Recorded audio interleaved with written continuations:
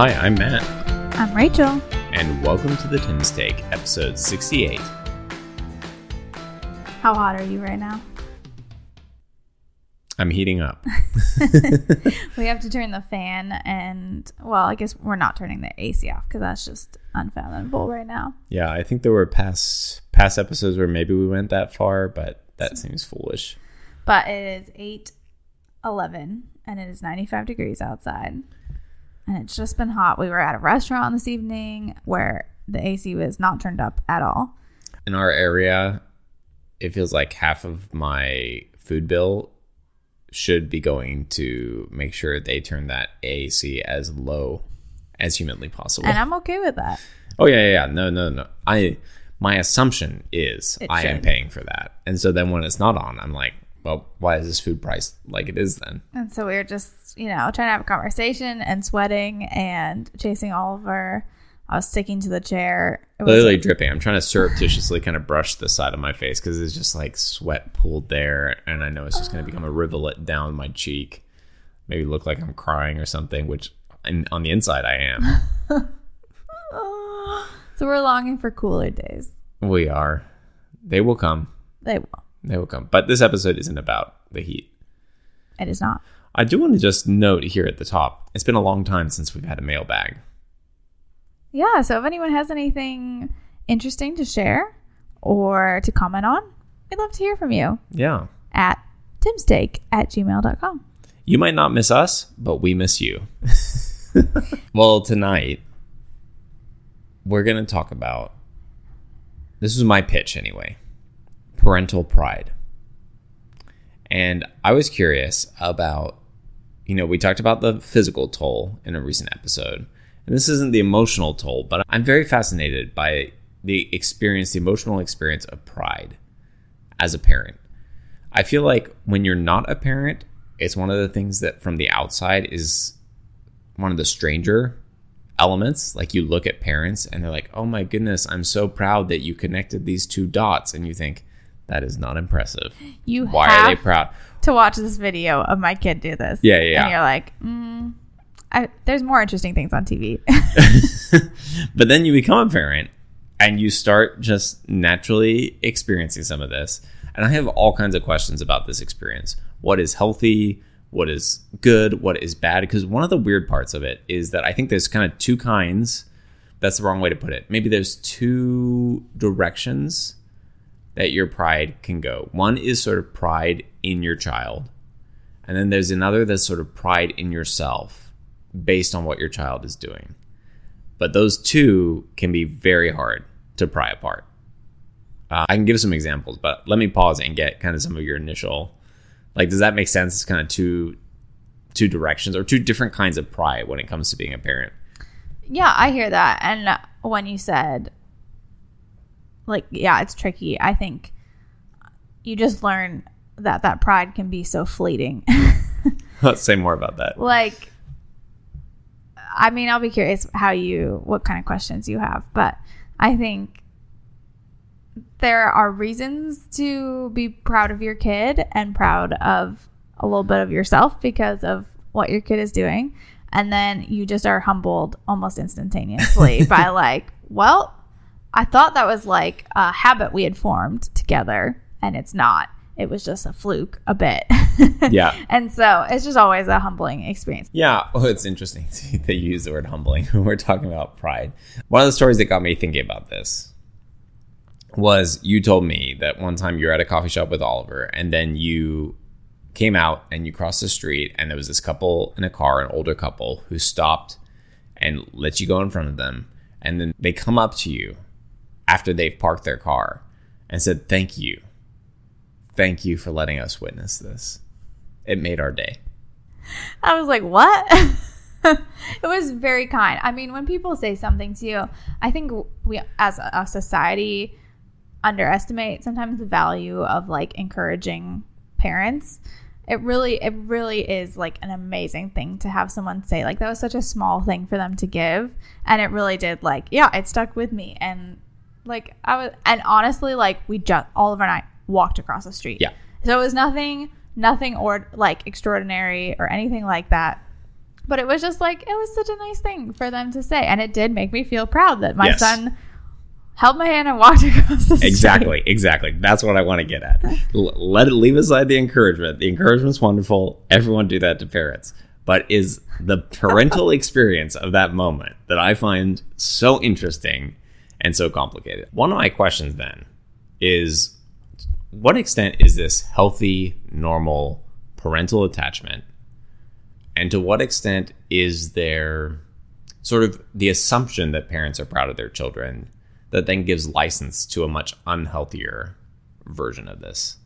And how do you discern the shadow side from like, I'm just healthily attached to my child? I'm curious what you think.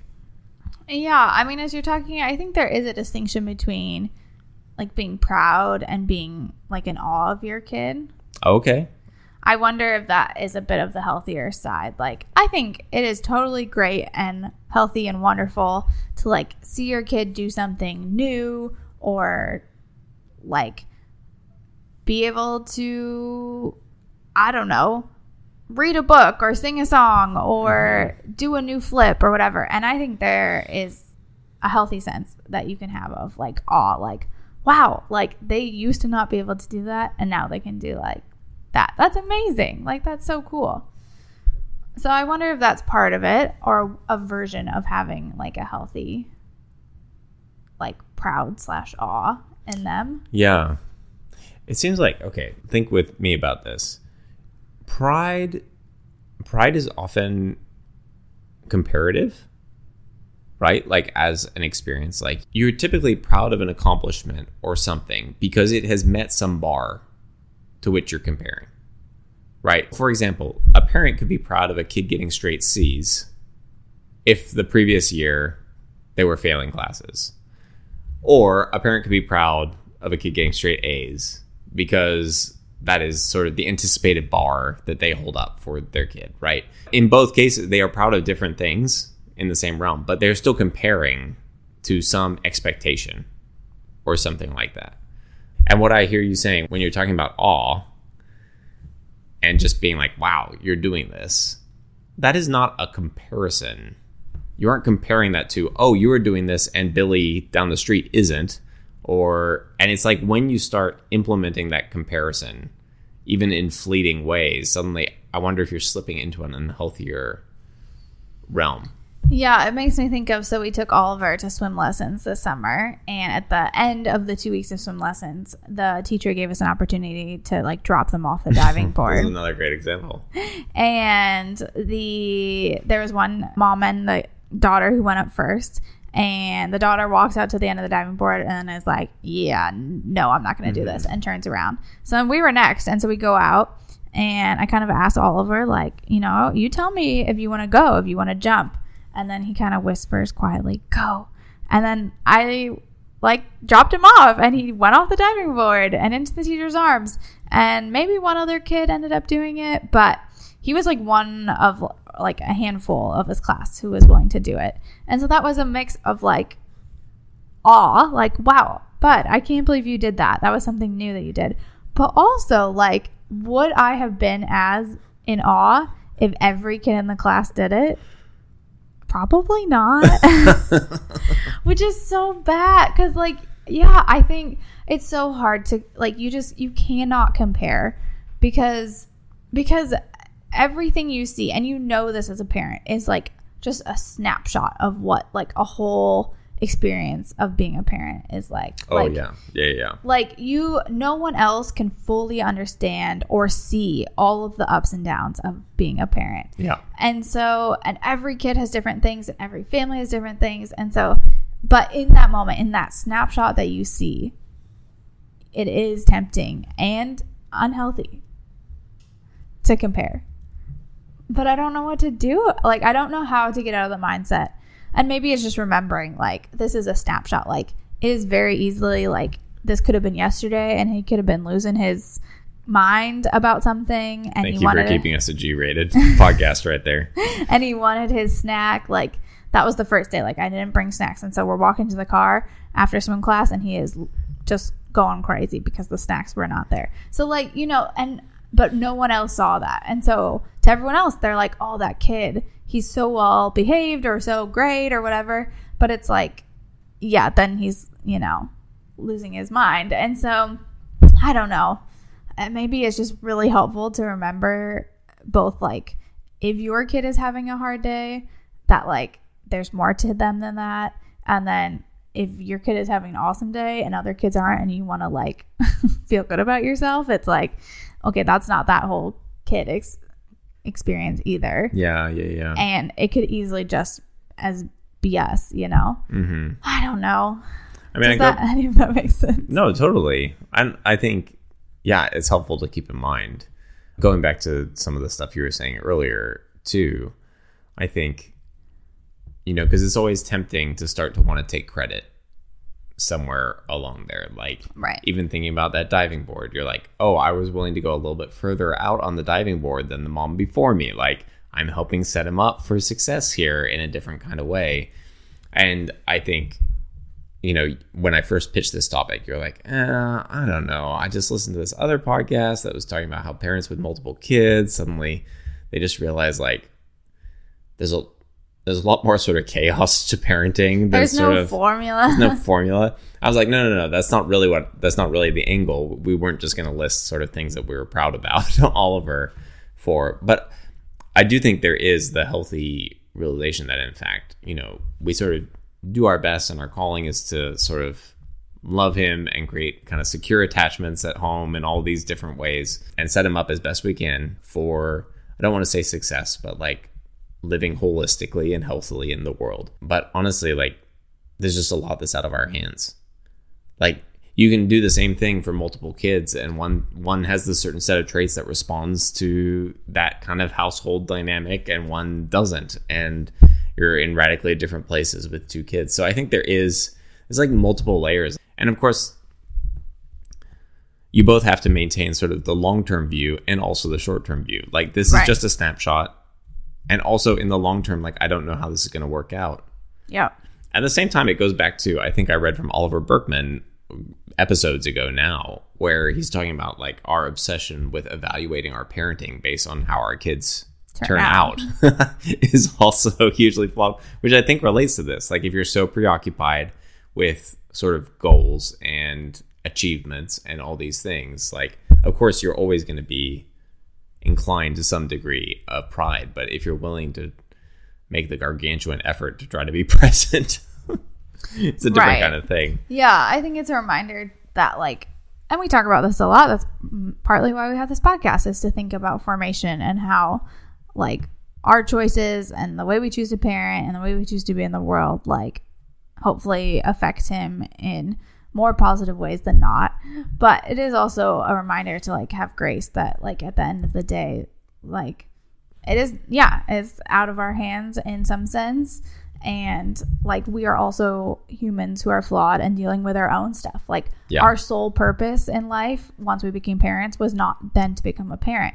Right. It is now a big part of our life and a huge responsibility and a privilege, but it also means, like, it's not everything. Like, we have other stuff going on that affects parenting. And so we cannot do it perfectly and fully in all the ways. And so it's just a good reminder to have grace and also sometimes be in awe and, like, hey, that formation thing, like, this is working for us in this moment, in this season. And in 3 months, that may not be true. And that's where the short term, I think, comes in. You just, like, you have to be adaptable, like, for the season that you're in. I think to add to awe is also, like, gratitude. Yeah. So, like, I mean, to talk about having grace, to also recognize, I mean, coming from our faith background, like, gratitude that, oh, this is working. Like, in other words, there's a way to not be proud in the things that are working, recognizing just the complexity of the interactivity of our personalities and our home dynamics with Oliver. And it just feels like you can't script it. You can't guarantee it. Like you said, there's no formula. So then when it works, like, part of me is like, well, then you just get to be satisfied. But I think actually the truth is, when it works, you get to be grateful. Yeah. And just say, thank you. Thank you that this works. Yeah. This works for us right now. Which is gratitude is a very different posture than pride, right? Yeah. Mm-hmm. So I think awe and gratitude are maybe helpful helpful antidotes. I like that. Well, this was a messy, convoluted topic, which you came along the journey with us. But I think we found some helpful pieces. Well, and I think, this episode for me is like, this stuff is as much about our formation as it is about Oliver's formation. Oh, definitely. Well, thanks for going down the pride rabbit hole with me, Rach. It was interesting to talk about. I think we actually have some conclusions. Yeah. Which are different than what I've written down, so I like that. Do you have any other stuff? I have two things that kind of go together. Ooh. One is I'm going to recommend a show that I really enjoyed that I watched by myself. Sometimes most of the shows Matt and I watch are together. This one I watched by myself, and now I'm saying that he needs to watch it because I think he'd like it. Which I also said from the beginning I would, but But it's called Timeless, and it's about this time traveling trio who has to go back and stop these people from trying to rewrite history. So these key moments in history. And it's just super good. It's a fun drama. I would say it's a drama. It's on Hulu, I believe. And then my second thing is that I just recently read a book that someone I trust and have utilized many recommendations from in the past. And I read the book. She loved it. And I did not like it at all. Do you want to tell us what it's called? No, it's not even worth mentioning. I really just did not enjoy it. So this is my caveat, is that sometimes you got to have grace for me as a recommender on this podcast that you may not love everything. And it's okay. It's fine. We don't all hit everything out of the park. But I really enjoy Timeless, and maybe someone else out there might as well. Nice. That's good. Do you have other stuff? Yeah, maybe I should have gone first because mine's quite a bit of a downer in some ways, but it's also beautiful. I texted Rachel this week. Don't mind me just almost crying alone in my office after reading an article written by a dad with cancer and then looking up his CaringBridge page, which I'm just going to recommend the article to you. It's poignant and beautiful. It's called Does My Son Know You? It was published on The Ringer earlier this year in March. It's by Jonathan Tarks. I don't know if that's how you pronounce his last name, but there's a J in there that I'm assuming might be silent, who's been diagnosed with terminal cancer. And he says, the doctors actually don't know how long he has to live, but he has a young son, like a 2-year-old son, and his dad died when he was younger. And so one of his hopes was always that he would be able to sort of live a long life with his child. Oh. And so it's just heartbreaking all throughout, but he's a Christian and he is processing some of his faith in, I think, honest and raw ways. But one of the things that I loved was just, talking about maybe another antidote to pride is recognizing that it takes a village to raise your kids. And there's so many people who have input and shape who your child is. And this is from the end of the article, but it's worth reading the whole thing. I just wanted to share this part. He says, I've already told some of my friends, when I see you in heaven, there's only one thing I'm going to ask. Were you good to my son and my wife? Were you there for them? Does my son know you? I don't want Jackson to have the same childhood that I did. I want him to wonder why his dad's friends always come over and shoot hoops with him, why they always invite him to their houses, why there are so many of them at his games. I hope that he gets sick of them. Yeah, I'm doing okay.